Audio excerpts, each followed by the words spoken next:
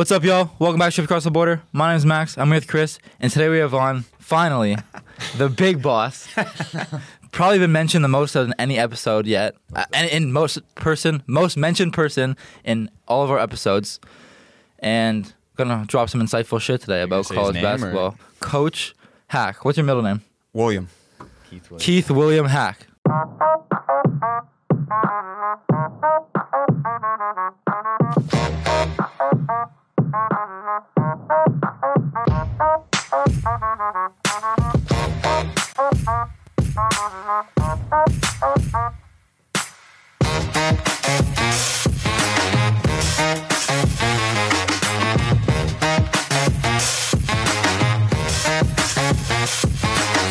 Oh, it's like for speaking better and shit? No. So why'd you say for the podcast? Bacon's not real and neither are no. No, bacon's not real, because if you go to a grocery store, there's too much bacon. Keep working, your time will come. Shit. It sounds like you're eating human bone. It's a mini. It sounds like you're eating hamster bone. It might be stupid, but is India in the Middle East? I don't think so. Is it?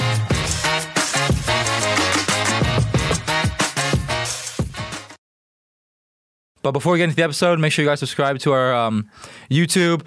Follow us on Instagram at Shipped Across the Border, and on TikTok at Shipped Across the Border, and our Instagram at SATB_pod. Let's get into the video. So, Coach, where are you from? So I'm from a small town called Hopewell Junction, New York. Sounds like a Fortnite location.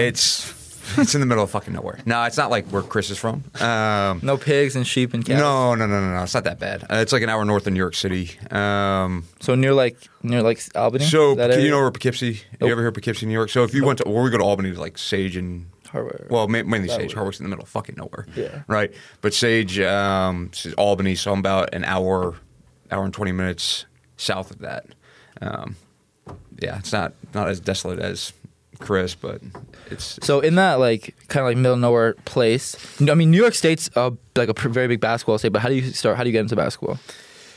Well, it probably started when my dad, he started coaching CYO at a church, and we're not even Catholic. Like, we got grandfathered in because my dad knew somebody, and my sister played. So I used to go to the gym when I was 2-3 years old and watch. You had an older sister? Yeah, older sister. She's 4 years older than me. Did she ever go anywhere with basketball? No. She only, it was probably until she was 12, I want to say, playing, and then she just kind of stopped. She's more of the arts type of person, so she does, a lot of with graphic designs and stuff like that. Maybe we could have some. Yeah, no, she's really good at it. She actually designed the most recent flyer we put out for the basketball camp. But I was around the gym probably since I was 2-3 years old with my dad, and I don't know. I think CYO kind of started getting into basketball, and then from there it just kind of became an obsession. I would stay up. For me, when I was 6-7 years old, I would stay up with my dad, watch games at 9:30 at night. Right, the big boys. Yeah, no, and then it was kind of crazy. When I was 10 or 11, my dad put a full court basketball court in our backyard with 2 hoops, and that's when it just kind of really took off. And I was 10, 11. And I was a sicko. My goal when we turned when was your birthday? When were you born? April 7th, 2003. Jesus fuck. So back in 1999, the court was basically in, and I wanted to be the first person to make a new basket, a new millennium. So when every other kid's probably staying up until midnight to 3, 2, 1, yeah, New Year. I was outside waiting. And I made a shot right as the clock hit. My mom counted it down, and we have it on camera where I just made a shot. So I claim I made the first Keith shot. Hack is the first person to hit a shot in the 21st century. 21st century. There's real shit. No, so I think that's just kind of where it came from, and then I just kind of became obsessed with it. And it runs in my family. I got cousins that played in college. Where'd they play? Well, my one cousin, that's the reason I came up here. My cousin played here. At Medaille. And my uncle coached here. And that's how I kind of knew about Medaille. So the blue and yellow runs deeply in the Hack family. Well, kind of. Yeah, I mean, my uncle was actually let go from here this summer as I was being incoming freshman. And I remember Coach McDonald, who took over the program because he just got let go from Canisius, called me up and was like, hey, I know you're coming to Medaille. There's no promises that you're going to make the team or anything like that. I just want you to know as you're coming up. I was like, shit. I was like, fuck. I already. You were originally going because you're my cousin. So my uncle, the whole goal is I want to play basketball. My cousin was from Indiana, My uncle, they grew up there in Indiana. My uncle coached at a school. It was called Tri-State. It's now called Trine University, and they're in Division III now. But that's the whole reason I came up here. It was basically to play basketball with him and, kind of play for my uncle, which I never played with my uncle, played with my cousin for a year. So what did your high school career look like? My high school career. So I've listened to the podcast, obviously, and everyone claims their high school was the best and basketball was the best. Our basketball wasn't that great in the area I grew up in. We had some good teams like in New York State. You have like sections, like so we were Section 1. And basketball, like the league we were in, wasn't great. Like Poughkeepsie was really good, but then when you got in the sectional tournament, you had to play like Mount Vernon or New Rochelle. And I remember we were playing, games against Ray Rice, the old football player for the Baltimore Ravens. Yeah, no, and he was fucking nasty. Like he was really good. There's a kid, Jeff McDermott, who went to Providence. And then we played against Mount Vernon too, and they had 5 or 6 kids go Division I from that team. But I wasn't very good in high school. Like basketball wasn't even my best sport. I just loved it the most. What did you play? Huh? What did you play in high school? Like, what was your best soccer? sport? Soccer was my better sport. Really? Yeah, no, I was a goalie for soccer. Had pretty good hands, which kind of got me recruited more for that. Where'd you get recruited to out of? I had some low Division I looks. I had schools like Siena, kind of sniffing around. I had schools like Marist. They were all interested, but I couldn't do it. Like I like soccer. I didn't love it. Yeah, right? sure. Like we talked about that. There's a difference. No, for sure. But I wasn't very good. I was also very fat when I was young. Yeah, But you were mobile, probably. No, I was just fat. Because you're like now, I feel like as when you played, like you were bigger, like not like a bigger guy, but you were mobile as like Yeah, before. no, well, it was crazy. So I remember sitting down with my dad. I was in 10th grade, so I got cut from JV. I played on the freshman team. Then I played 1 year JV, and I was still pretty fat. And my dad sat me down before a varsity game, and we're watching like the first quarter. The game's going up and down. And my dad goes, "You think you can play?" I was at this level. I was like, "Yeah." And he looked at me. He's like, "You can if you weigh as much as you do now." I was like, "Shit." And that's when things kind of turned. And I actually went on. You laughed, but I went on the South Beach diet. It's basically no carbs. Okay. You cut carbs completely. Keto. Well, I mean, now there's different names for all that. Passover diet. I did that shit last week. But it was tough. So I was actually probably 5'9", 5'10" in my sophomore year, and then I was probably like 200 and I don't know, 30, 35 pounds. So I was like a little meatball running around on the court. Yeah, no, like it was wild. But then I went on this diet and I lost about 40 to 45 pounds, and I also shot up to be about 6'2", 6'3", which kind of evened out things. But I remember, like, my friends were dickheads. Like, they would take pretzels and shit and throw it in the Jell-O, like the non-sugar, non-Jell-O I was eating. But and then my junior year, I came off the bench. I didn't even start per se, and we actually won our league and got one of the better seedings in the section that year, and we lost a couple kids. And then my senior year, I took a pretty decent sized jump. I started working with this guy back home who was actually a shooting coach with the Dallas Mavericks for a little bit. And we didn't even really work on shooting. We just worked on getting me in shape and doing a bunch of crazy shit there. And it actually paid out exponentially my senior year. And I had a pretty good senior year, but we weren't good as a team. Like we missed a sectional tournament because we lost our last game. So like I wouldn't even say my high school basketball experience was very good. But then did you have any other basketball looks out of high school? Not really. Honestly, I didn't play AAU my junior year.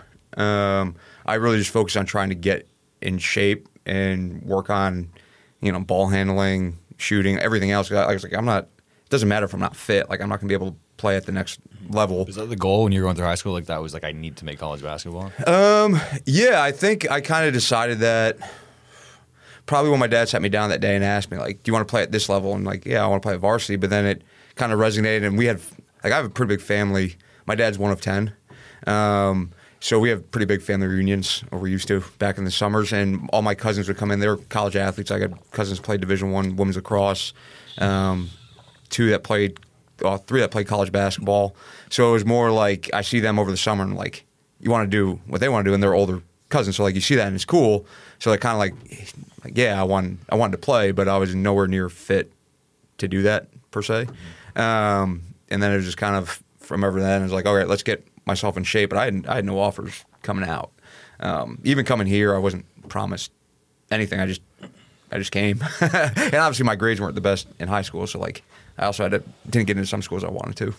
So you come here, and then I mean we all know that you ended up you're on the Hall of Fame for you're on the Hall of Fame in general for all sports, but you ended up like winning the conference, going deep in the tournament. So how do you make that jump from just like, and you got like you had a large role as a freshman. So how do you go from like a player who's like we're just trying to get in shape, like doesn't have any offers, to like probably like 12 months later, you're starting on a college basketball team, on a successful program college basketball team where you guys are winning. And how do you what do you do to make that jump? Well, you guys know how bad Medaille was before I got here as a freshman, right? I do not. No, you talked about Coach Mack in the hallway. I don't exactly remember, but he did say that you only won like 2 games or something. So we were 4-46 before my freshman class got here. Oh, in like 3 or 4 years. In 2 years, we're 4-46. Oh, yeah.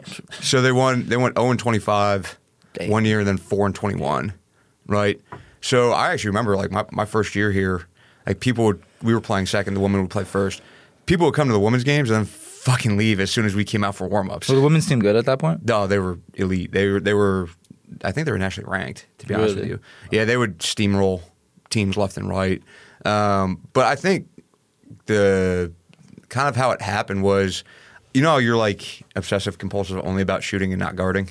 Yeah. Well, I mean, now it's changing. Now I feel like I'm because it has to. But yes, it desperately has to. Like, and you're obsessive compulsive just about the weight room now, right? Like I was so obsessive compulsive about I didn't want anyone to ever outwork me in things I do. So like when guys, we'd have to do the same things I have you guys doing, right? Like get up at 6 in the morning to lift or 7 in the morning to lift. Like that's what we were doing when I was here. But like my morning routine was come in, lift, run 3 miles on the treadmill as fast as I can. So it'd be like I'd finish in like 18:45. So like I was running 6 15-mile clips, and then go shoot 500 shots in the morning, and then come back, do some individual stuff, and then work just on playing. Like we just play as a group, right? And I think what helped me was when Coach Mack came in. He really valued like high IQ system guys. Like if you watch me in open gym, I wasn't a guy that was gonna give you 20 or anything like that. Like I wasn't. You got like our gym right now is a lot more talented guys than maybe we had here. The difference was our team was so good systematically, that it was easy for us to kind of gel. Sure. And I still remember like we had a kid, James McNeil, who's actually in the Hall of Fame too, who was inducted in, I don't know if it was this past year or a year ago. I think it was a year ago.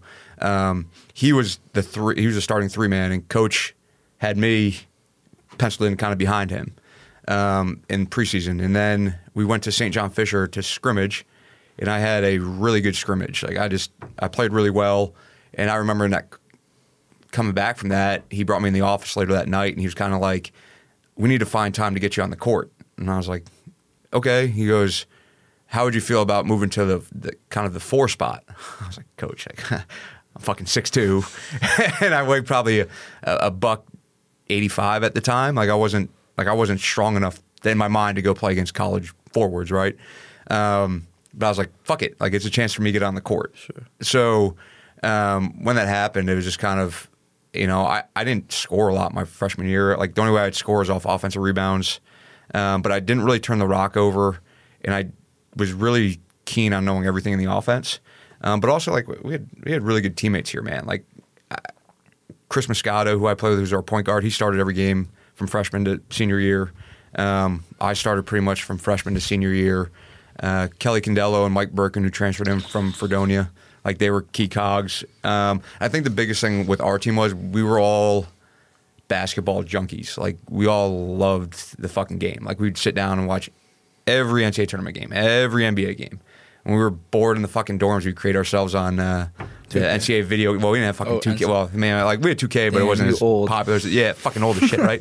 We didn't even have 2K. No, like we had it, but it wasn't as like popular as it is now. So like we create ourselves on March Madness and we'd fuck around playing video games. I wish that game was still NBA Live, March Madness, or whatever it is? NBA Live was awesome, but like NCAA March Madness, we create ourselves and we play all the time. So I think we were just, and like that first year we won 11 games. We were 11-14, coming off of 4-46 the previous 2 years. But people treated us like we were fucking really good. I was like, we're 11-14. Like, I guess it's better than what we were. But then my sophomore year, we kind of took off. We were 15-13. We made the conference tournament. We lost in the semifinals to Lake Erie, who's now they went P2, Division II, and they were good. They were filthy. And then my junior years were we were 21-7. Like we were starting off rough. We were like 6-6 or something like that. And then we won like 8 in a row, and we were 21-7. We actually beat Pitt Bradford in the championship. And then my senior year is when we returned everybody that was starting for basically 3-4 years, and we were just deep. Like we had a really deep team. So part of my success was just because our team was so good. Like we literally had 2 starting groups, and it didn't matter. And then you guys so talk a little about the tournament run, because you go to that's. Well, we're going to talk about the first year when I lost your fucking high school coach. Shout out Coach Kirbis. Yeah, there's I want to hear some. There's a shout out. I want to hear some of those stories, because there's like when we tried, me and all of our teammates, when we found out that I think the first time we found out that he was like good was when I was being recruited by you, and we were having a conversation. Your coach was like an All-American, right? And he would always he's never how we're stretching and you're always shooting around in practice, and he plays Zymir in a one-on-one and with no, or beat Joe with no dribbles. You're always just Poor fucking Joe. around. But he is Joe gets roasted. he is so serious. He would never shoot the ball. Coach Kirbis would never shoot the ball. He would never shoot the ball. After practice, he would make sure every single ball is in the kit. He would never even shoot a form shot while we're stretching. Never. He was just so business. Dude, So I've their never team was fucking loaded. Yeah. I remember. So we got there my first year. We were 21-7. Medaille was traditionally one of the worst programs in Division III. So we got a very, very low seed. And I remember I don't know any better. I'm just showing up every day, practice, whatever. And this is your junior year. This is my junior year, and I remember I was having one of those practices where just I don't know, I just wasn't fully engaged. And Coach Mack just fucking yelled at me. He goes, "Keith, we play the fucking number 2 team in the country on Friday night." And I was like, yeah, whatever. I know they're really good. And I remember going out there and we're watching film, and this dude is just running off fucking screens. And he was like dude, he was so good. They also played a platoon system. So they'd sub I know 5 guys in, 5 guys out, and it was every 2.5 minutes. They'd just throw waves and they press the entire game. But he was exceptional, man. He knew how to really play, and he wasn't super quick, but he can get you to spots, and you were just you I'm were trying dead. to think, because one of our assistant coaches one year was also one of his teammates. He's a lefty. His name is blanking. I don't know how I can forget anything. He didn't spend that much time. He didn't spend that much time around us. He didn't spend that much time around us. But I forget his name. I remember his name. He was a lefty. I don't know, man. That whole team though, they were so good, and we had a really close game. We were down 15-16 a lot of the game, but we kept making these runs. I remember I had a pedestrian first half. I was terrible. I had 2 points. I wasn't really aggressive in the first half, and I came in and got I got yelled at pretty good about you're supposed to be our guy. Let's wake up.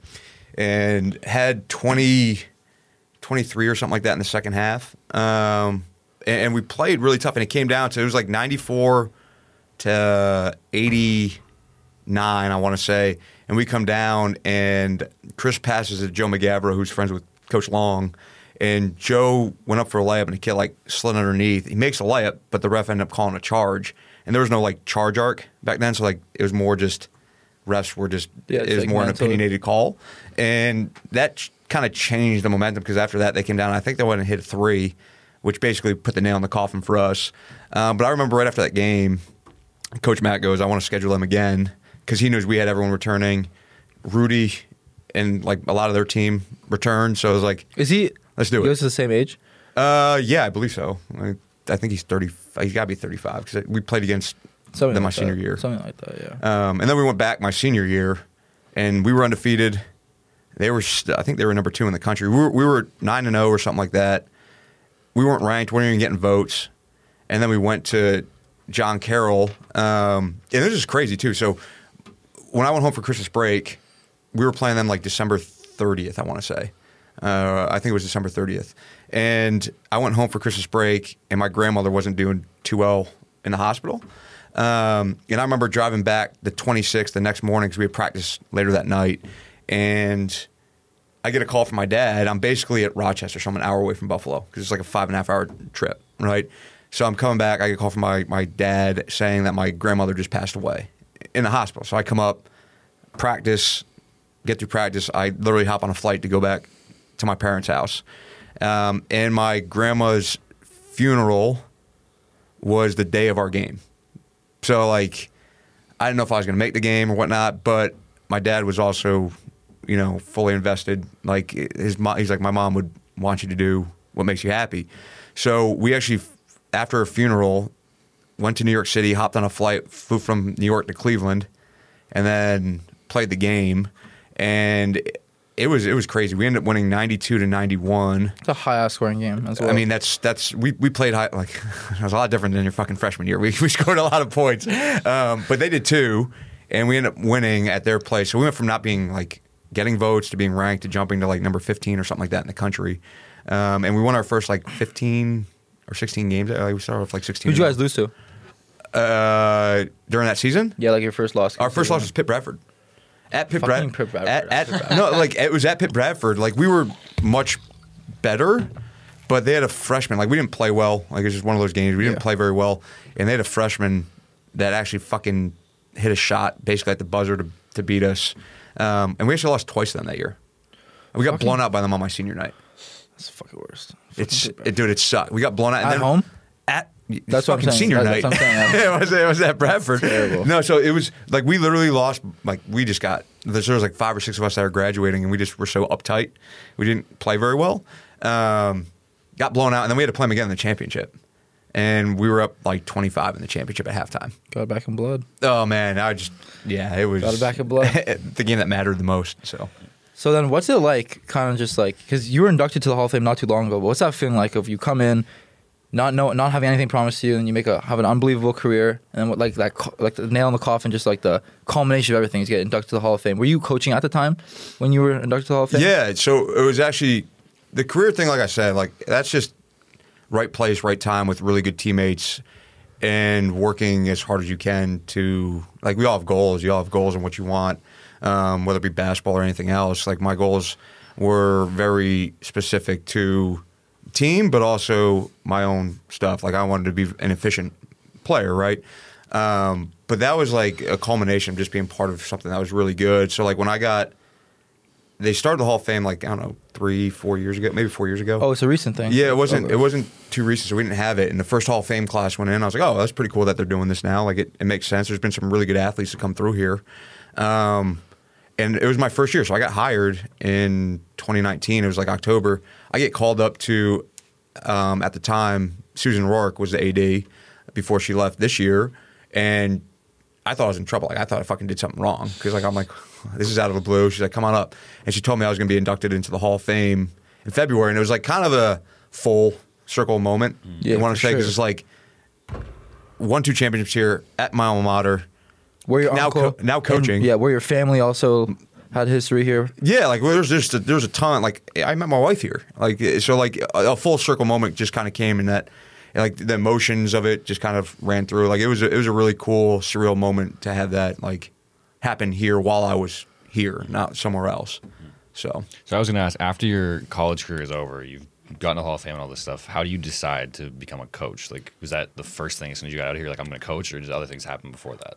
When I first came here, like I think I wanted to work somewhere within, like, try to get your foot in the door of like a professional basketball franchise, right? And maybe one day, like when I was young, I was like, oh, maybe try to go like a end goal GM route of a team. Like I think it'd be really cool to be a person that's like signing players and putting teams together, sick, and shit like that. Like that would be really cool, right? Mm-hmm. But then when I got out, like I went down to South Carolina to do this like overseas tryout thing, and it went pretty well. I had some opportunities, but then when I broke my ankle for the third time, I want to say it was, I was like, fuck it. Like it's just like I'm just fighting against time. Like, and then in that first year, so a guy that worked here as an assistant back in 2009, Billy Beeline. So he's the nephew of John Beeline, who coached at Michigan, West Virginia, also with the Cavs for a year. He offered me a spot coming out of college. Like, I was like, all right, cool. Like, coaching JUCO, like, let's fucking do it. And that first year, like, I just really enjoyed it, really liked it. Second year, loved it again. So just kind of like, I kind of knew I wanted to get into coaching. Which JUCO was it again? Niagara County Community College. Okay, like so they're insane now. Like they were, I think they went to the Elite Eight this year for. We've heard a bunch of dudes talk about that, like the local. Yeah, like, and it's the nickname's N Trip, right? Like they were just, it was different when I was there, but now they have just like fucking dudes roaming the hallway that are just like look like mutants. And that's what kind of when I got into coaching. So like I kind of knew I always want to be involved in sports and basketball.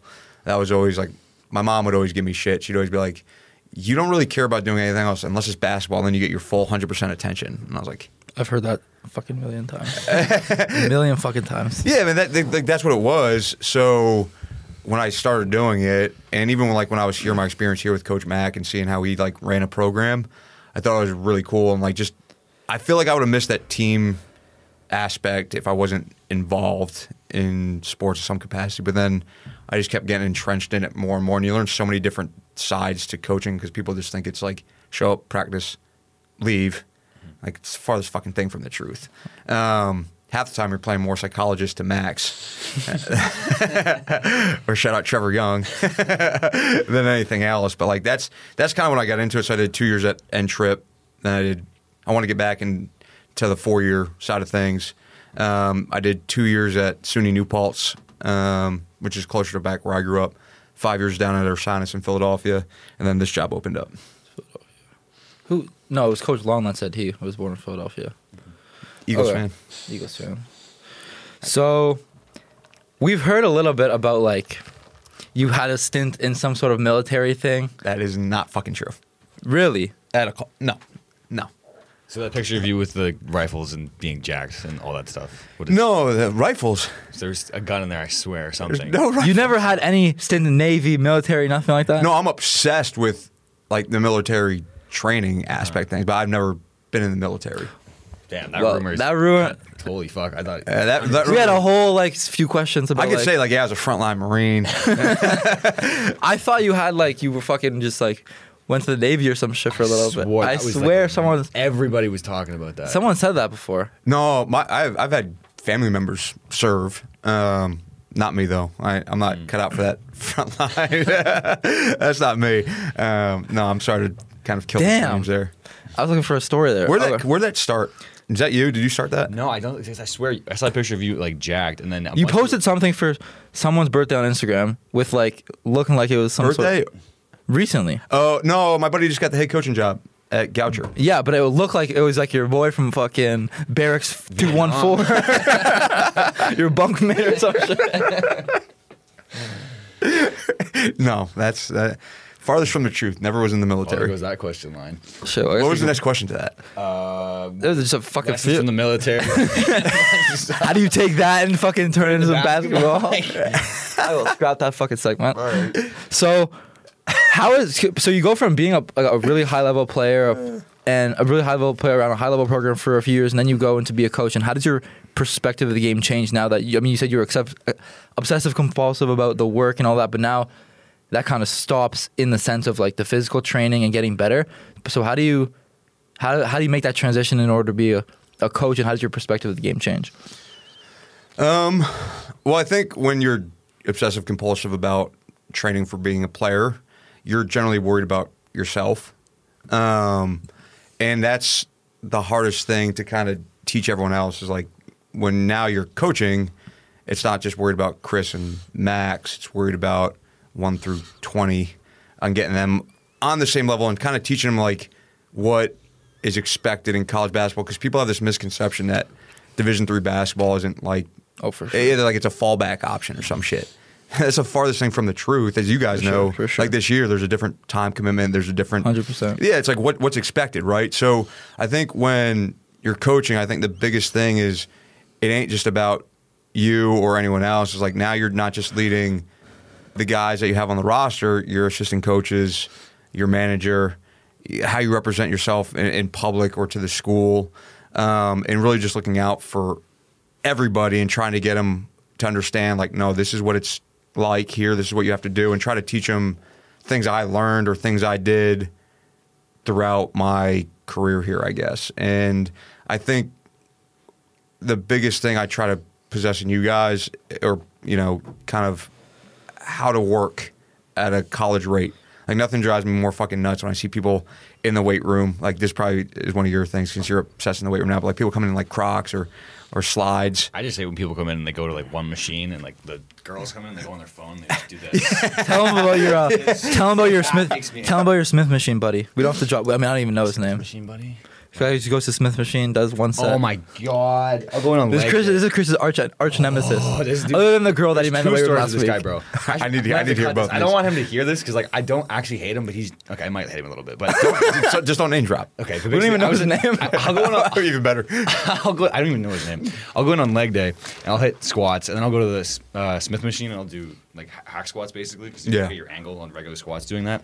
And the one day I came in and I was doing squats and I tried to go right to the Smith machine, but there was a kid on it and he's doing calf raises, and he'll do like one set of calf raises, and he's on the phone on Instagram. He spent 35 minutes there after doing one set of calf raises. I wanted to smoke the kid in the jaw.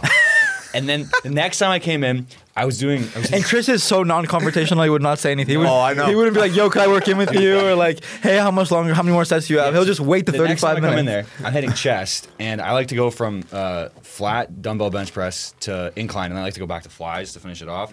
But there's only one set of things I can do on the cables. So he's on there doing his thing, and he's doing the same thing. He's like talking to his girlfriend, doing whatever. So I'm like, you know what, whatever. I'm going to go over and I'm going to try and do decline dumbbell stuff on like the ab thing. So I grabbed 45s and I went to go do it. I locked my feet in. I did my set. And then I kind of unhooked my feet and I just slid down the thing and I verbally went, oh shit, we're going down. And I just threw the dumbbells. My headphones came off.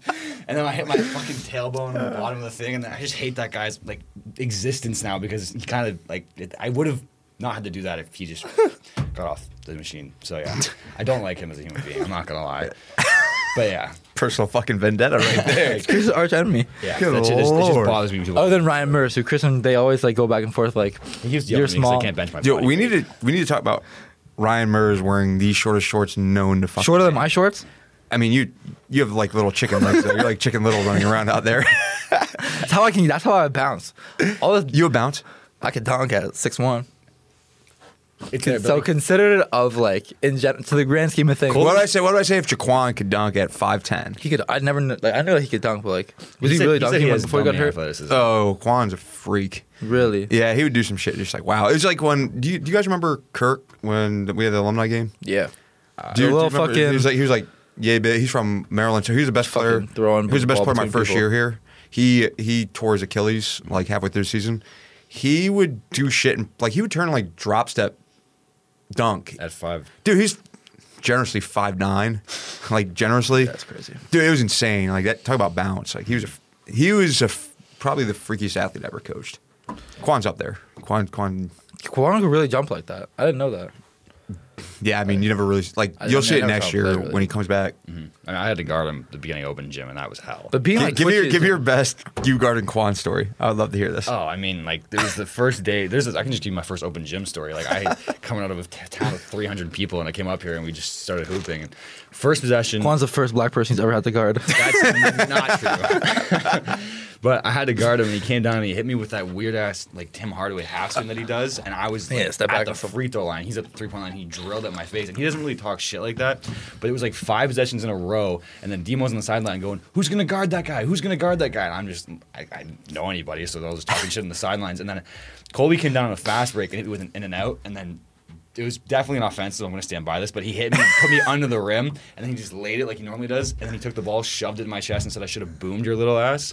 So I'm just getting. I'm just getting. Colby said that. Yes, and I'm just getting switched on to people and getting cooked left and right, and I have no idea what's going on. And that definitely was a shell shock off rip. Like, this is college basketball. Welcome. Yeah, like you've arrived. Yeah, that was different. Colby never fucking dunks, dude. Ever. Dude, it was just above the rim. He was in the office the other day, and I was like.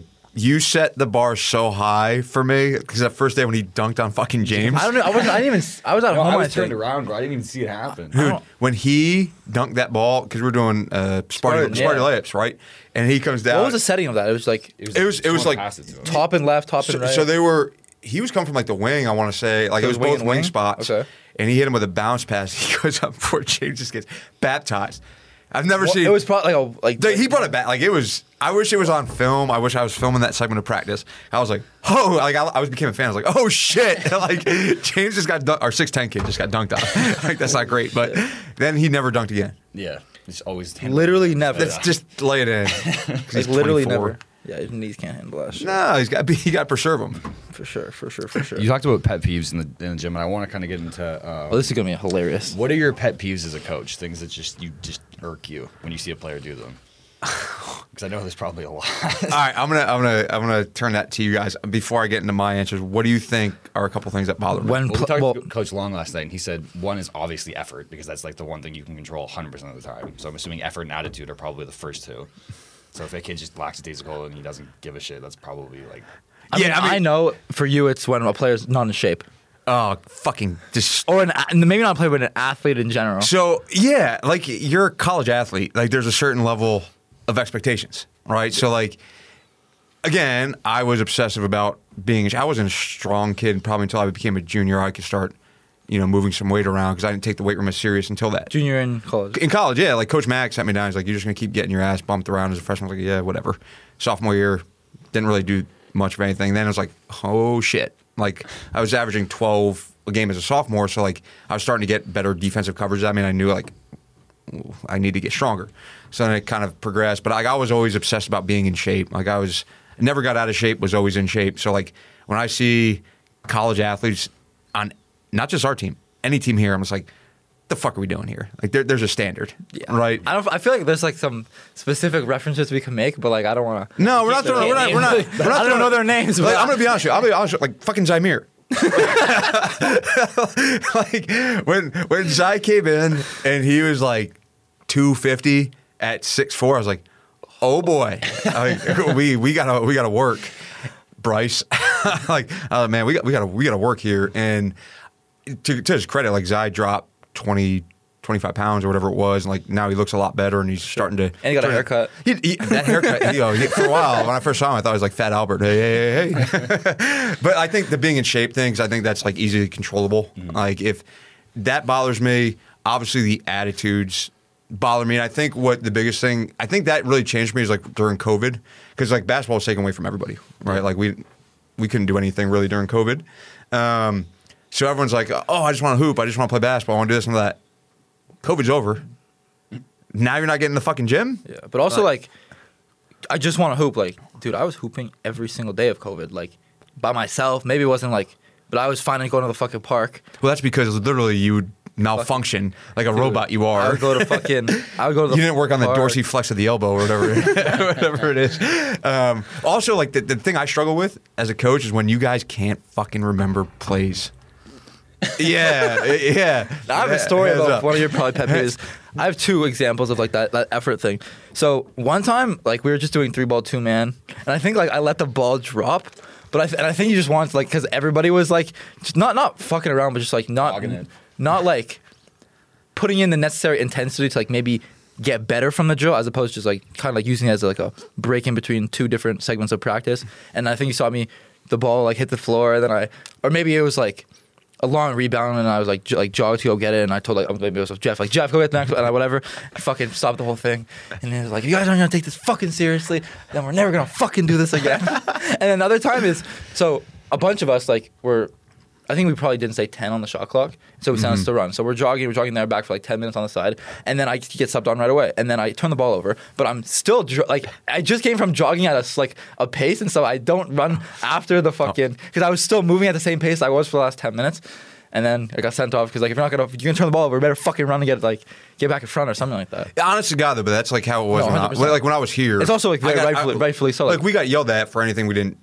Like of course. I could tell you, there's some stories, man. Like I want to hear some stories, because I feel like Coach Mack, when we played Damon, he at least to us he seemed a lot more like lax, but he's also like way older now. I mean, we won't watch that think game. of it, like he got so coach was let go from Canisius, and like I think it was pretty wrongfully why he was let go. Like there's some of his dudes got injured, so like that didn't result. And like he was there for 9 years, and unfortunately, like if you don't win in Division I, they move on. Right, it's a business, and Canisius is a hard job to win at in general. Like it's not funded like the rest of the programs in that league. So when he came here, I think he was trying to prove like I'm a really good coach, and now he's in his mid-50s, so like. I'm hoping in my mid-50s I won't be having a fucking aneurysm for a freshman turning the ball over or fucking not knowing what team they're on when we do a drill. We've talked about that a bunch of times. But so we were doing this drill. You know that 7-and-7 layup drill we do where it's like you go off 1 foot twice, then 2 feet twice, reverse, pull through, all that stuff. I remember we just got our asses handed to us by Lake Erie, and we just got the ball ripped from us constantly. So we're doing that drill for like warm-ups and practice. And he's Coach Max being the guy up top, so when you rip through, he's swiping at the ball, right? And we had one kid get ripped, and we're like, oh shit, no one else better get ripped because like that's gonna stop the drill. Like we're just gonna be on the line. Fucking next kid comes up, gets ripped by Coach Mac. I'm like, oh shit, he hasn't stopped it yet. Next person up, fucking strips the ball. I'm like, oh boy, here it comes. And next thing you know. He blows his whistle. He goes, guys, I don't fucking get it with you. You're all so soft. My knee hurts. My back hurts. My dick hurts. and he's just going off on us on how soft we were. And the ball, like somehow a ball like went up on the track because he just like maybe slammed the ball or something like that. I don't remember how it got up there, but our manager at this time, this guy Ed Brown, was at the scorer's table. And at the time, so like Medaille, like the training room's outside the gym now. At the time, it was above on the track. Really? So there was like a staircase that went up there to go to the training room upstairs. Fucking Ed goes to run up the stairs to go get the basketball, flips the whole fucking scores table over. The scores table, it's just complete pandemonium. I can just imagine Queasy doing that shit. You cried. It was so crying. And then it was like also my junior year, we were out at Geneseo. We played Geneseo at a game. We played like 2 teams in Rochester, so we stayed overnight one for whatever reason. We were overnight, and me and my roommate at the time was a kid, Ben Kopp, who actually played at Houghton. So Houghton was at NAI Division II school at the time. Okay. So he was on scholarship. He transferred to Medaille because I don't think they were very good, or they were like middling 500, but he wanted to play and like on a good team. So he came, and we were roommates along with my actual roommate, Kevin Borden, and we're in the room just like, fucking around essentially. And we get this knock on the door. And the thumb hole was covered on the door, and we're like, it's probably one of the guys. So we open the door, and Ben goes, "What the fuck do you want?" It was Coach Mac, just screwing with us, standing right there. Dude, if I got a knock on my door at night, me, Joe, Chris, whatever fucking around, and it's you, I would have a fucking heart attack. It's a stupid shit that he said in Joe already has no filter. Around me, he says the dumbest thing ever. Oscar, Oscar would even it was 2 days ago, yesterday, Oscar would come and cover the people and knock on the door. And Joe, without even knowing who it is, open the door, you spray him with water and then close the door. Dude, Joe's actually the biggest menace in the dorms. Like every time he goes by Oscar and Tane's room, he has to ding the thing just in case. Like he uses his key card and pretends like he's somebody. Just in case Shy and him were getting after it, and then it'll make them stop and wait. But everything, he just torments them. The one time he did it, he was just about to do it, and Oscar opened the door. He went, and he sprayed him on accident. He said, "Run!" And we just ran away. And Oscar was just standing there wet for no fucking reason. No privacy. Yeah, my man. O. And then I think one of the funnier ones was my freshman year. We went to Florida for a tournament. Like it was already pre-scheduled, so it was my first year. So Coach Mack takes us all down to Florida, and it was like that last night we were there or something like that. We went out. He's like, "All right, curfew's back at like 12 or 12:15 or something like that." So. I mean, this is probably going to... You don't have to cut this. You don't have to cut this, but it was pretty fucking funny. So we decided to go to this place called Club Topic. It was a strip club. And we had like a dude named Billy McCormick who was probably like on the same wavelength as Jeff. And shout out Jeff because I know he gets shout out every time on this pod. Every show time on. He does. So we're at the strip club and this kid, Billy McCormick, and we had this kid, Dennis Milford, who's... You guys might have met. He came to... Maybe he didn't. He came to Rochester game. But Dennis like loves strip clubs more than you love shooting jump shots, and that's pretty fucking yeah, like love. That's a lot of love. it's a lot of love. So I remember we got this call from our assistant coaches at the time. So it was Gabe, who's now the head coach of St. Joe's, Chris Moore, who's actually the Secret Service in the White House, That's sick. and then Todd Kane, who was an admissions guy but also helped us coach here, and he played here. And I get a call from Gabe essentially saying like, "Hey, Coach Max said 11:30. You guys aren't at the hotel. He's pissed, and now he's coming out looking for you guys." And I'm like, "Good luck finding us, because it's not like you have location. Like we had flip phones. Like we didn't have iPhones or location or anything like that." So we're trying to gather. All of us are at this Club Topic place, and we're trying to gather everyone and get home, right, or back to the hotel. We're all outside. We're doing a head count to make sure we have everybody. Like, where's Dennis? Where the fucking Dennis?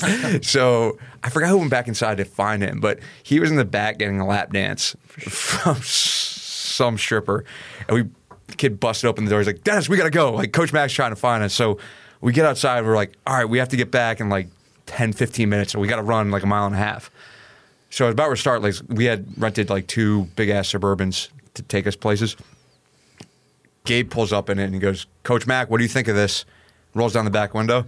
It was fucking Chris Moore, our other assistant. They were just fucking with us the whole time. And he's like, "No, it really is 12:15. We just wanted to fuck with you guys."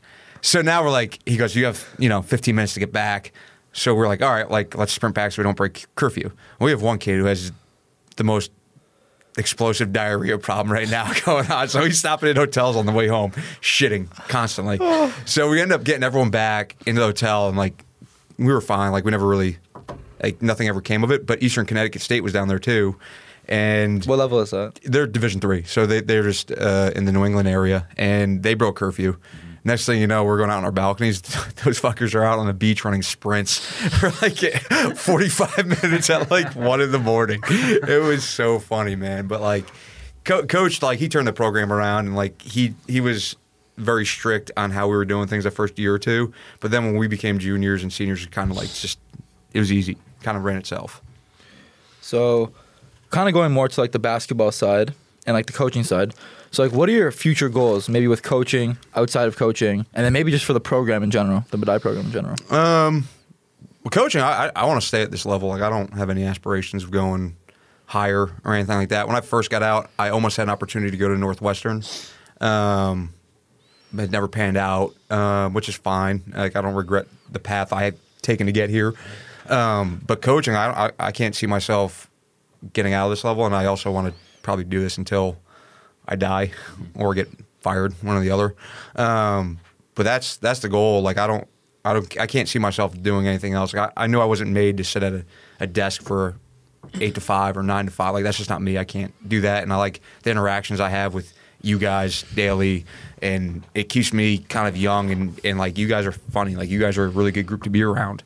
We had a lot of personalities. Yeah, so many. But that's what the cool part. Like look at our locker room, man. Like we have dudes from like Oscar from Germany getting along with Quan when Quan's not petty or they're not fighting over something incredibly stupid. But like from Texas, like I think that's really cool. Or we got 2 Canadians starting up their own podcast. Yeah. And it's like it's really cool to see those types of things. So I think I can't see myself ever deviating from this level. Like I would love to stay, and like goal wise, like I want to. Like I've told some of you guys, is like my goal is for the programs not to be one of the better teams in the league. Like I want to be one of the better teams in the region. Like I want to get further than what we did my senior year, where we were a point away from the Sweet 16. And I think that's like the driving force, is to make sure. Like I want to surround myself with kids I can lose with, because I think that's important. But also kids that want to work their ass off and do things the right way. And I think that's what drives me in the coaching thing. Is like, all right, like let's see how good we can get this program, because there's a blueprint. But now it's like, all right, can we keep working to get those spots? That kind of answers the question I was going to ask. Is like, what would you do if basketball was taken away from you? Honestly, I don't know, man. Like, I really don't know what I would do. It would have to be something in the sports world. I always joke with my buddies. We have a group chat, so like 3 guys that were, one's a coach at FDU Florham. One was an assistant this past year at Muhlenberg, but he should have a head job. And then my other buddy coached at Kenyon before he got out. But like they're all really good coaches. They should have been the other two definitely should got a head coaching job. It's just so political on how you get jobs. Sure, yeah. We always joke that if we got out of coaching, we're going to start our own bar. And it's like my bar would be called Hackers Pub. And it'd be sick. Oh, that's a good name, actually. No, so I would name all the food after former players or like. That's a fucking idea. Like the Beeman would just be fucking liver, liver and onions. Top seller. Yeah. What would your dish be? Fuck. What do you get? Corned beef. Corned beef. Corned beef. Just make a terrible corned beef sandwich and call it the max. I have a very very interesting diet. Remember? Actually, no, I don't want to bring that up on the podcast. Will. So if he's eating soup, he'll finish. No, let me explain it. Can I say it first? No, because then you're gonna say it fucking. Then you're gonna make me seem like. Okay, fine, fine. He'll eat soup. He'll finish the noodles, right? Then he'll take bland Cheerios, put it in the soup water, and eat it. Hear me out. You're a weirdo. See, Hear me out. That's not normal. So first of all, it's ramen, like beef ramen, whatever, and it's like a crouton in a soup, and the flavors go to. It's like they're both savory flavor. It's not like I'm fucking. It's a Cheerio. Exactly, but exactly. It's a savory like thing that absorbs like flavor. It's not crazy. That's not a crazy thing to do. Disgusting. No, it's not. I think it's more disgusting to put ketchup on eggs, and I'll stand by that. No. I'll stand by that shit. But that's very Ketchup on eggs, hot sauce on eggs. It's fine. Also, I think the other thing I would do if I wasn't coaching, I think I'd want to be like an athletic director. I think somewhere where I can not like give advice and mentor people is something I really enjoy doing. So I think if basketball was taken away from me, like I would look to something in that route. But hopefully basketball never gets taken from me. Going back to like the diet thing that we just touched on a little bit, because you were excessive compulsive, like getting in shape, how did that reflect in your diet? Did you have any change in your diet? Because you said you went on that like keto-ish diet when you were growing up, but like as a college player, like did you have any like specific dietary, not like restrictions, but just like things that you did to like I think help keep you in shape? it was very. I was just more conscious of what I was eating. Like, obviously, don't get me wrong. Like, there's still days where you go sit down and eat 20 chicken wings. Sure. Like it's nothing. But like, you're also burning so much during season. You can eat a different way. But like, I would try to like that was before. Like, you guys have so much more knowledge and research, and it's become much more like what fuels your performance, right? Like what you were doing. Well, until you found out like how much running we were doing in practice, right? You're like I can't. And how much money that shit costs. And the money, like it's expensive, but I think I was just more cognizant of what I was eating, trying to drink as much as drink as much water. Let's preference that as I can.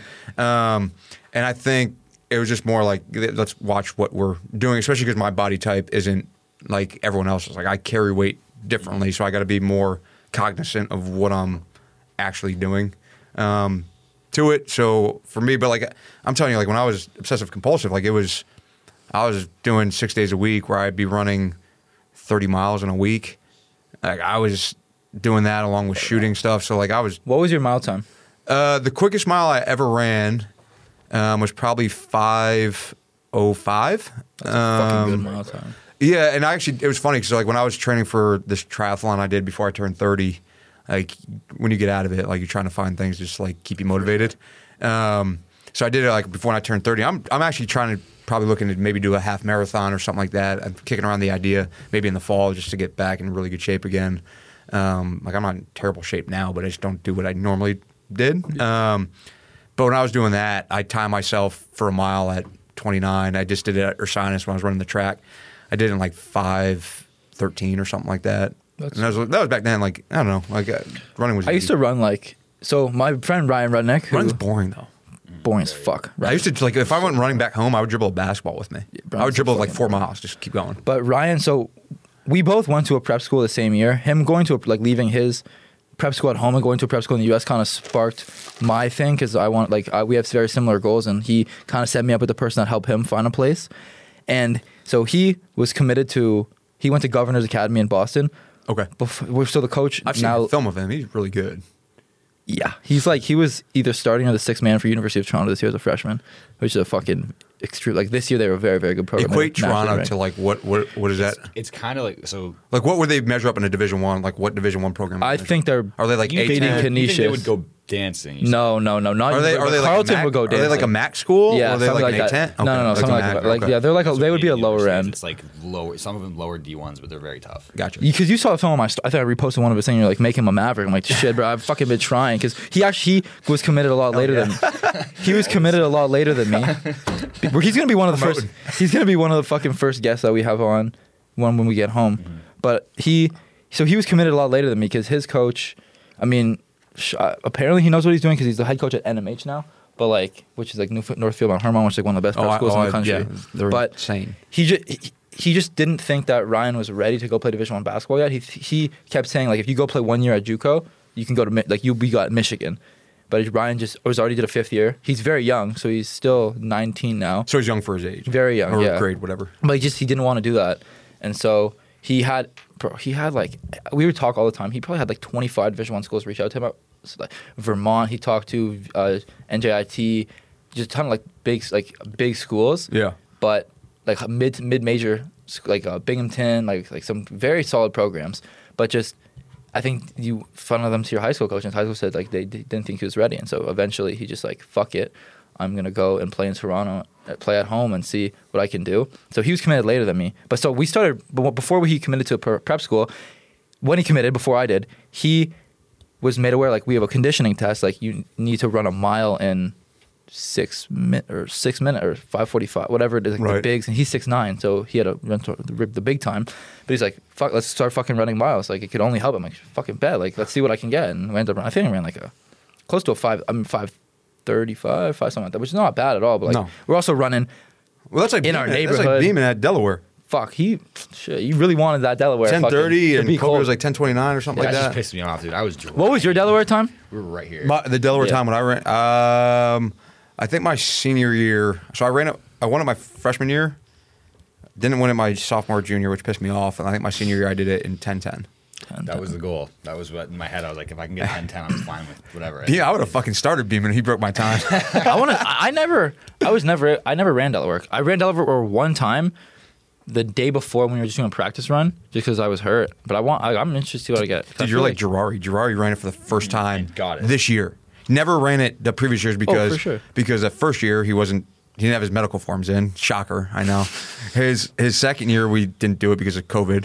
His third year he had COVID, and then this year he finally ran it. And he fucking got He ran like it one third time place. ever. Got And he, third place. yeah, he's like 11-19 or something like that. That's fucking crazy. I want to try and.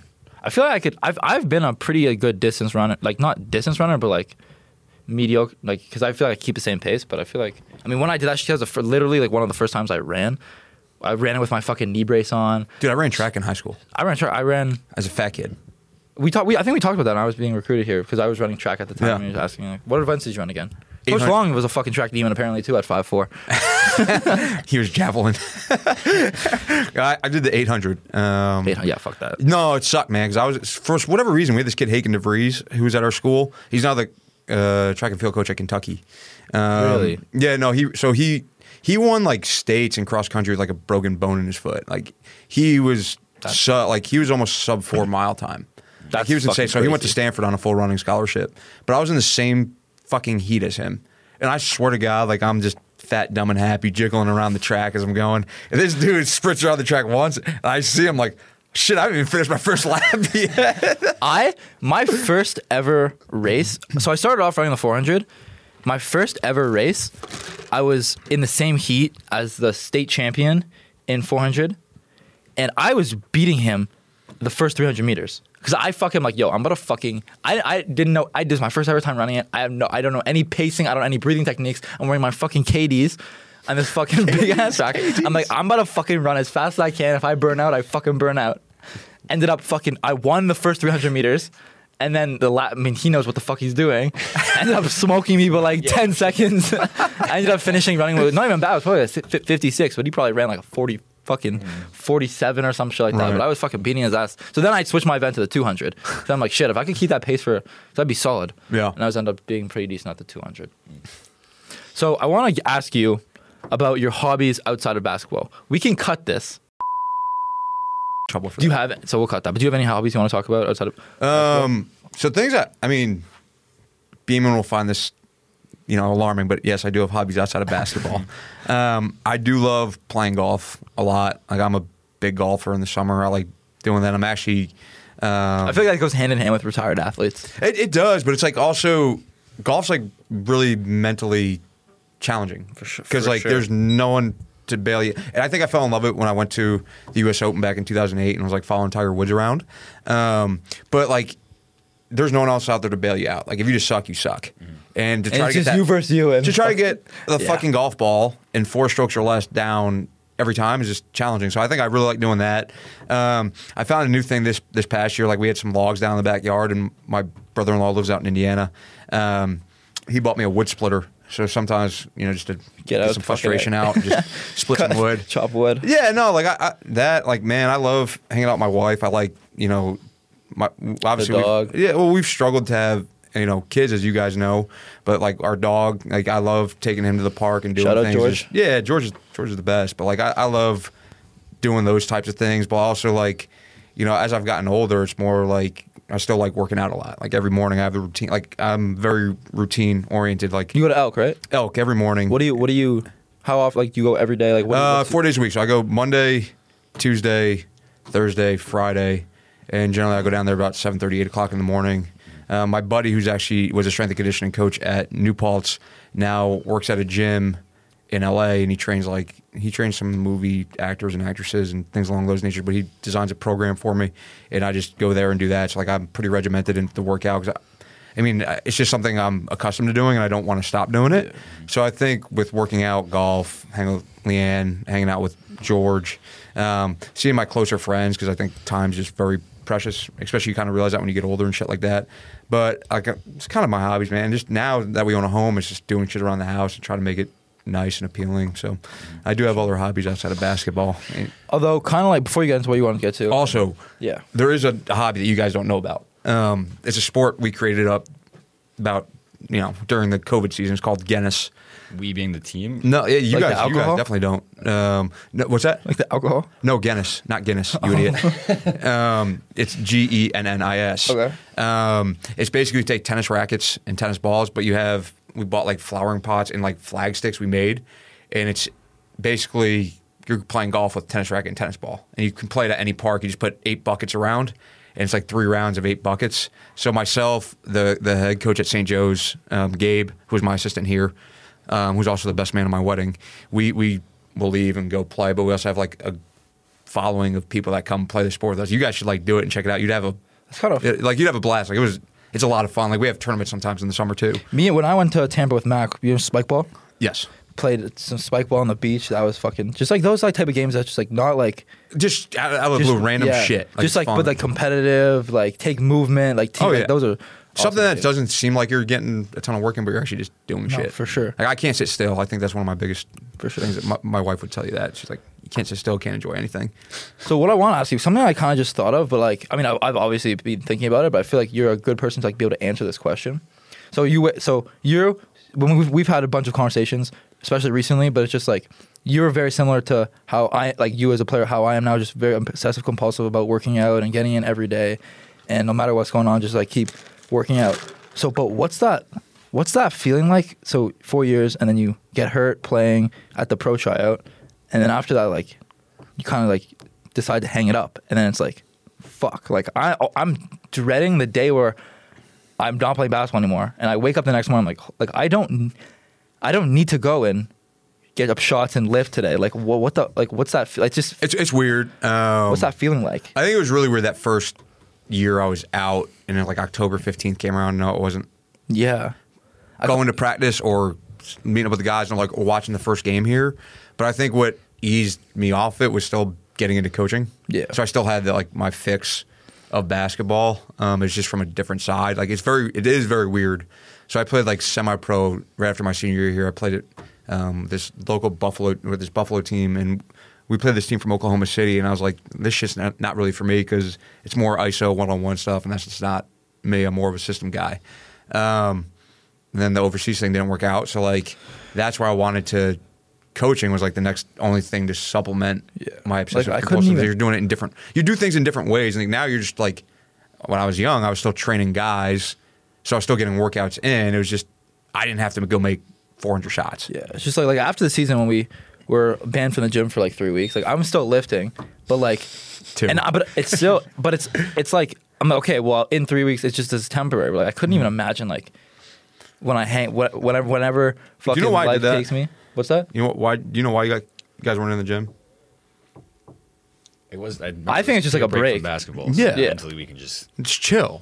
Like, and plus you've been going at it since September or late August, whenever you guys got here. So it's like, man, you also got to be college kids. You gotta have some fun. You need to learn to have some fun. He does. He can't. And maybe get a new hairstyle because you do look like The Rock.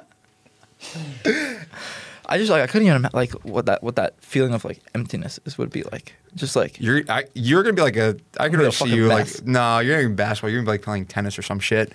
dude, I told my parents this, like when I get older, like I'm gonna have to make enough money to be able to put a basketball court in my basement because there's no way I'm gonna be able to go to work without shooting, waking up at 7:30 and getting 500 shots up in the morning. Like I'm gonna have to have my own shooting machine. Hobbies and interests will change for you.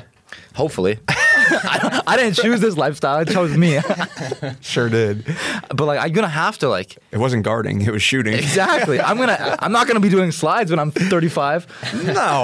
I'm gonna have to have some sort of like goal in the. There's no way I'm gonna be able to go to bed at You night. need an outlet. I'm not gonna be able to go to bed at night without having to fucking. And it can't be video games either. Shit, I'd be tearing up the fucking game though at night. I'd definitely be tearing up 2K. But You're like, gonna be okay with the fact like the day that it comes where your son is better than you at basketball and you just can't compete. dude, I am gonna beat the shit out of that kid But what on the happens when court you can't? every single day. It's gonna be like until- grown-ups.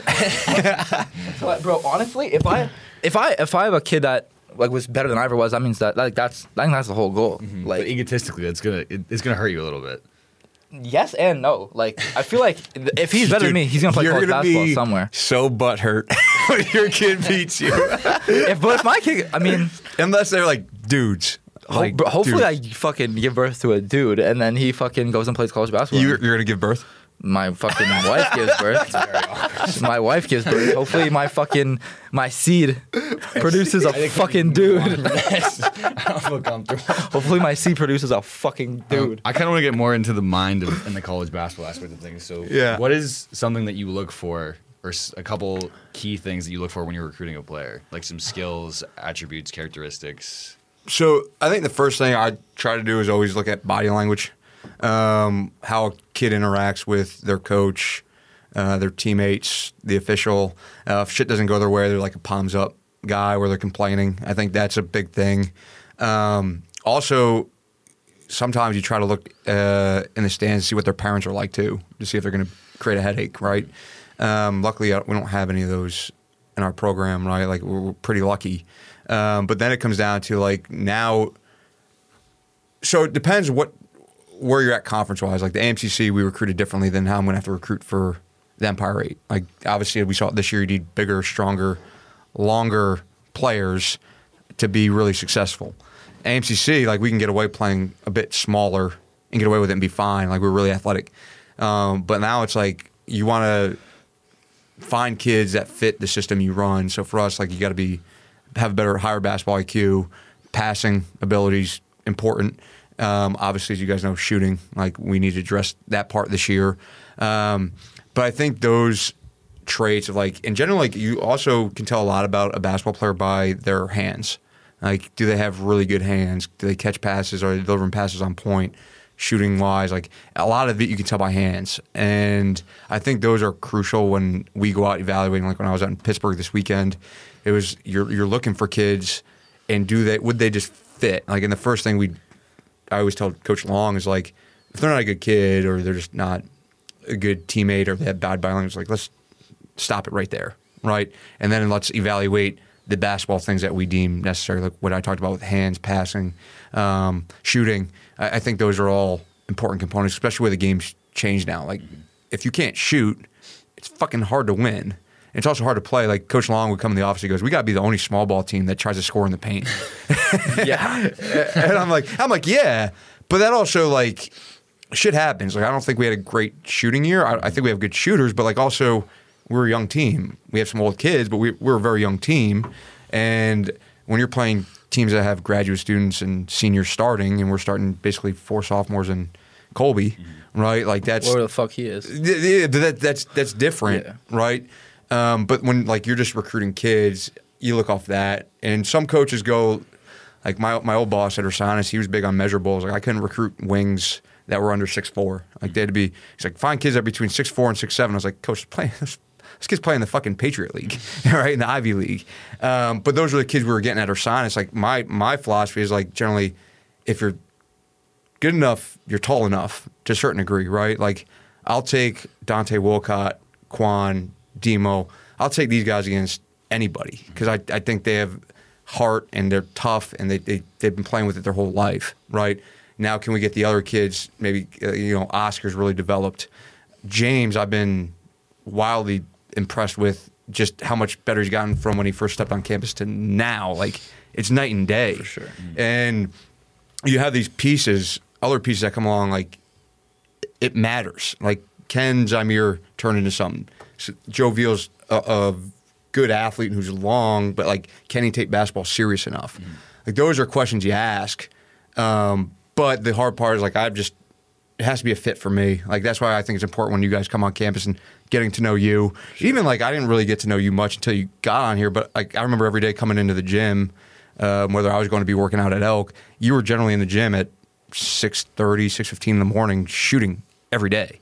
So I'm like, okay, like, that's on the right trajectory, right? And, like, those are the kids you want, and that's what you have to learn from. And, like, that's why sometimes I get on you guys about work habits and work ethic. And I tell you guys a lot, like, you got to love this shit in Division III. You can't just like it. Mm-hmm. Like, there's a time commitment, and, like, I can't force you to be here, here, and here. Especially now in off season. Like, you guys got to want to do all the work and get better. So I think that's the biggest component is, like, you got to kind of project what kids are going to do in 4 years or, like, what's their growth. Like, Ryan Mercer's growth from his freshman year to this year was insane. Oscar's growth was insane.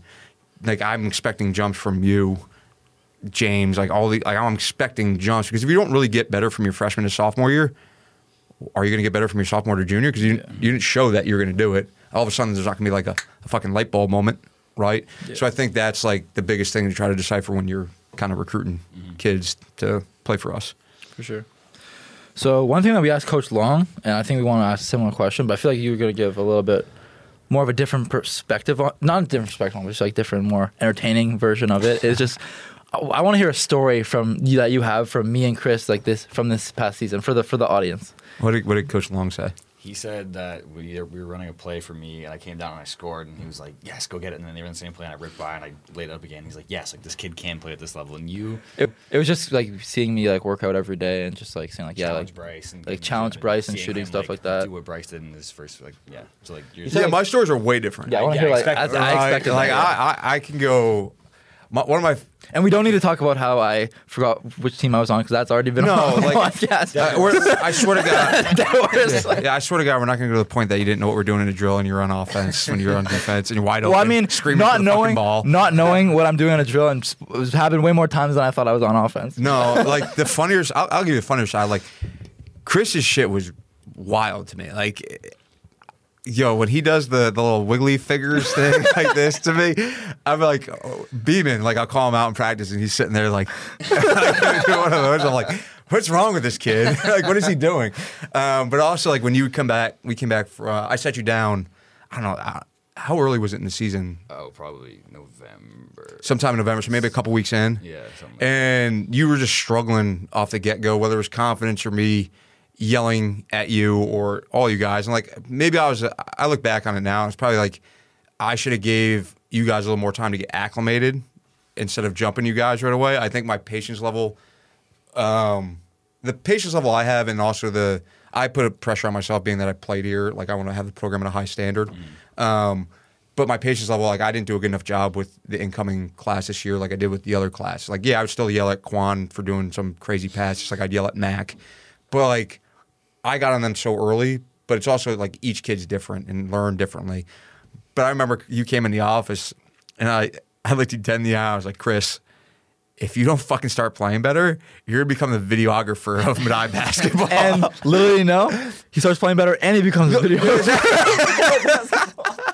By choice, though. But this is the crazy part. So he goes back out the next 2 or 3 practices and like, way different. You were way different, like in the way you were competing and doing things. And I remember texting you. I said, yo, Chris, like, great job. You're doing a lot better. And I remember you text me back saying, yeah, coach, I didn't really want to become the videographer or something like that in the season. Little do you know, he wanted to be the videographer the whole time. And now he's that guy. But that moment, and then also when we got back from Christmas break, you have an insane practice where you're just cooking whoever, and like in the fucking one-on-ones. Dude, I always fucking pointing up and shit like that. I always laugh when, like, man, the guys would go so crazy for you when you do something. I'm like, he's not a manager doing this. Like, you would do shit, and it would you would make me laugh so much. But your perspective on things, like when we met after the season, and you're like, yeah, coach, I just like it. I don't love it. I want to pursue the podcast, and I want to keep doing the weightlifting things. But also hearing you talk about our season, like, you understand things so well, and like you have a really good perspective about you, and you're very mature about how you go about things. So like seeing that side, I was like, man, Chris is just a really good dude, and that's why like the videographer thing. But like you're also really good and gifted with the podcast, but doing graphics and things of those nature. So like you're gonna be a huge asset to us next year too. And like I still want you around. And I know the guys still want you around. Sure. You're a different cat. So the funniest fucking thing ever. And it hasn't been brought up on the podcast because I listen to every damn episode. The funniest thing you've ever done was when you were injured and we're doing free throw shooting. Oh, my. Dude, a free throw shooting, the guys just ran like down, back, down, back, down, back, down, back, down, back. And I'm calling guys like, we just keep missing.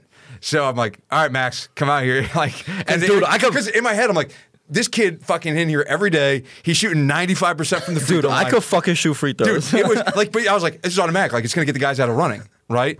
So, fuck me, because I was wrong. You come up there, confident as all hell, like, one dribble, two dribble. You go to release the ball, and the thing, for those that's not familiar, there's a fucking charge arc in front of the fucking basket, and it hits the charge arc in the air. And I'll never forget Travis Sanders' fucking face when you did that. Dude, it was cold in the gym. I didn't take a shot yet. I was doing it. Guys, some technical difficulties. We've been fucking pumping out content for you guys, and so, you know, storage is limited. That air ball free throw would be legendary. Fix. I feel like it's crooked a little bit. Yeah, perfect. Okay. So, yeah, I airballed a free throw. It was cold in the gym. I haven't taken a shot all day, and fucking my shirt was tight, and yeah. Your shirt was tight. Bro, I had no range of motion, bro. I had no range of motion, bro. Or muscle. Exactly. So I'm trying to think where we could go from here. You got something? Yeah. I was gonna say, if you had to pick one attribute and/or skill for a player to have that you were picking up, what would it be?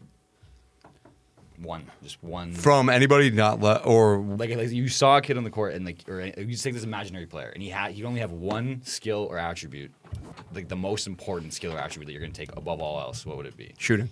That's it.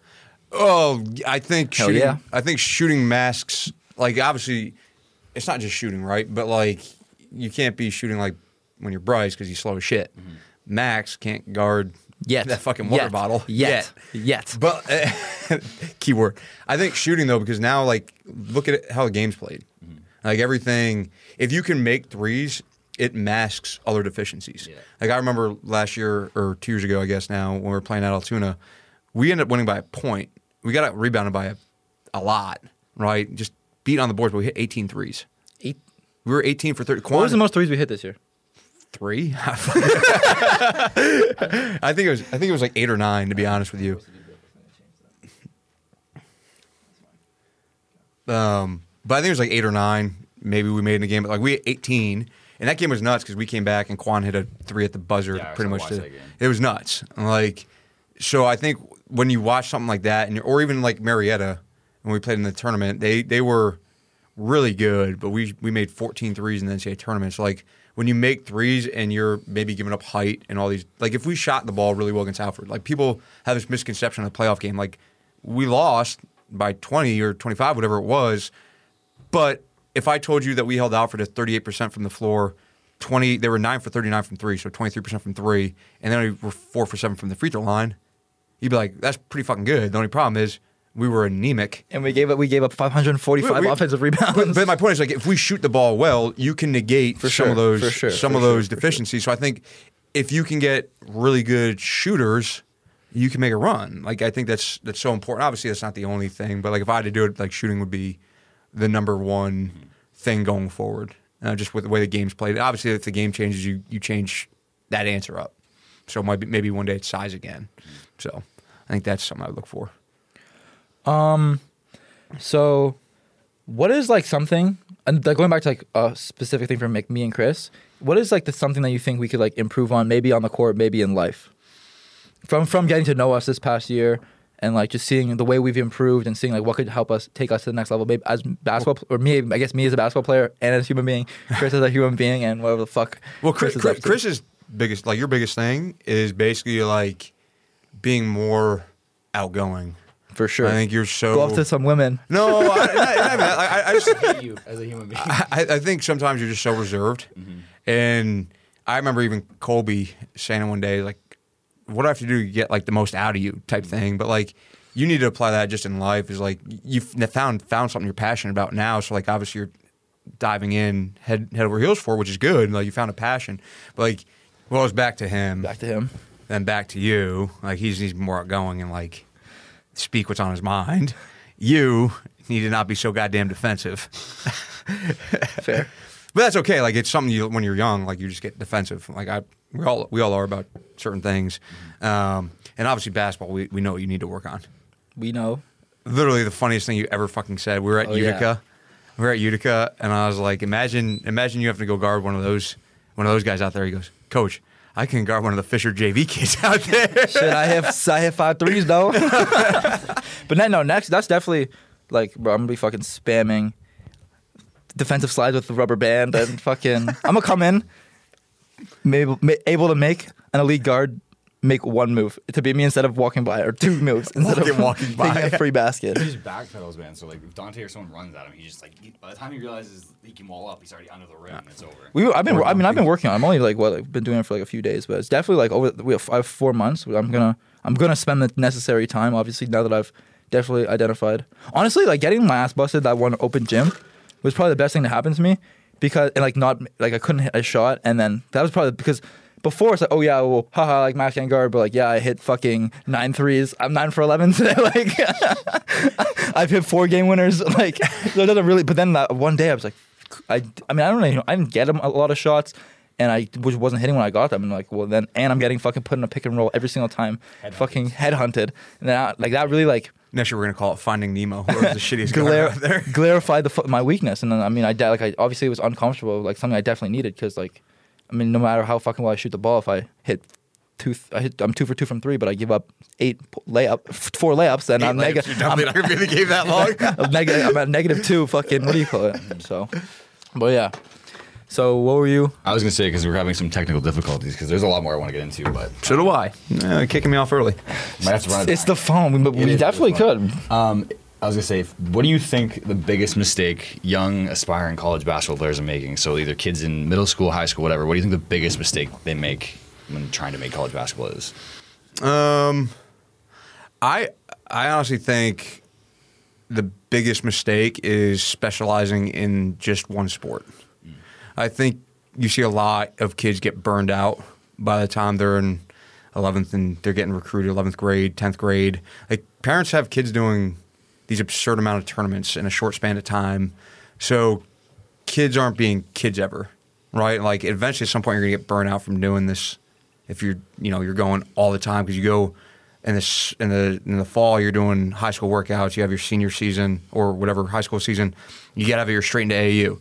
And then in the summer you're doing a summer league. So like, when are you ever having time to do anything for yourself? And I think the biggest thing is like, you got to you got to love it, but you also got to like give it some boundaries too, where he's like, you shouldn't just be basketball. Like, do other sports, do some cross training that help you stay engaged. Because if you just keep doing it, and a lot of times you see parents push kids into certain things, maybe they're living out their own dream, but like, that's not helping the kid. Because I've seen so many kids get burned out. Like, one of my best friends, he went to play soccer at St. Bonaventure. He was burnt out by the time he got there just from doing too much soccer stuff. So I think like it, but find other avenues that you can kind of dive into and not be so consumed. So I think work at it, but also find other sports.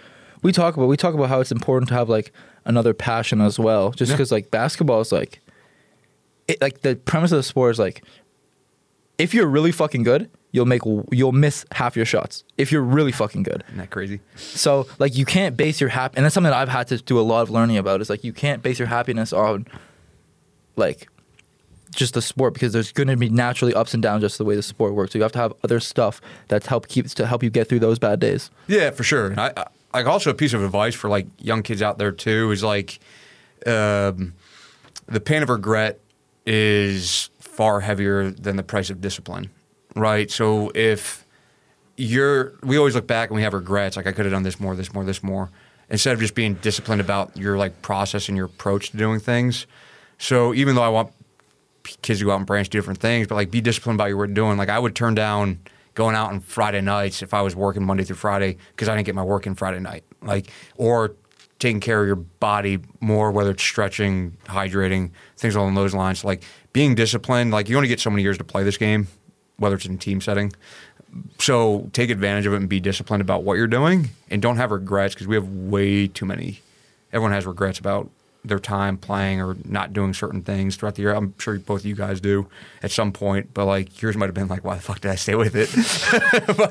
but those are things that like stack up, and I just think that's important for young kids, is like be disciplined early on and don't do it for TikTok, Instagram. Like block out the white noise of what people are telling you and just focus, because people are going to find you. Like myself, I wasn't recruited. I found my way and I got my foot in the door, and I was lucky enough to play with some really good cats that, we had good careers here. Do you have any of like, what's like something that you have like a regret from your playing career or anything like that you wish that? I have two. I think listening early on about getting in the weight room, just from a physicality standpoint, but also when I got to the point of being a junior, senior, leadership wise, I think I struggled if kids didn't want to get in the gym as much as I did.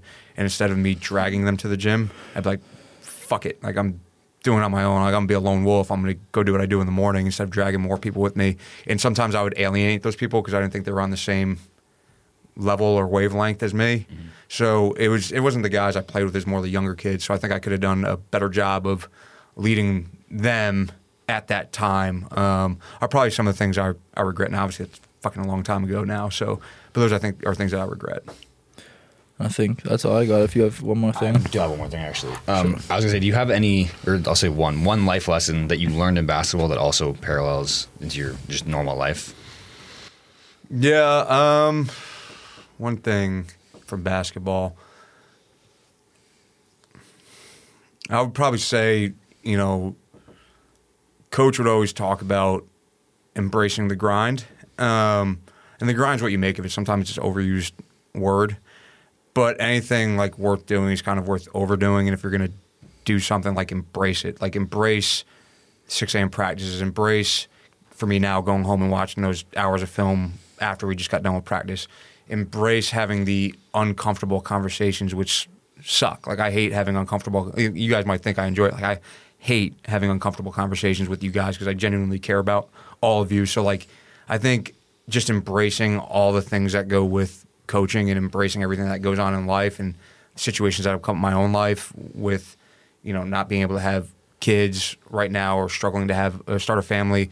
I think when the more you embrace those things, it creates a better outlook. Like, having an optimistic outlook as opposed to being pessimistic about things. And people in this world are so negative all the time that I think it can be easy to get caught up into that. So I think just embracing everything that kind of comes at you and you kind of learn through life, and there's no other way than getting in the fire. Like I told you guys, when some of you guys went getting into the practice drills, I'm like, you guys are going to screw up. Just like embracing, get in there. Like there's no way you learn. So I think that'd be it. I think that's all we got for today. Piece of advice? Fine. Piece of advice? Yeah, the one piece of advice we give to his younger self. Fuck yeah. What's one piece of advice that you would give to your younger self or younger hoopers that want to play college basketball? Like just one piece of advice about the game, about life, about how don't eat Twinkies when you're younger because it's going to set you back. No, I think the advice piece is literally just if you want it, work for it, but you don't need to flaunt everything you're doing.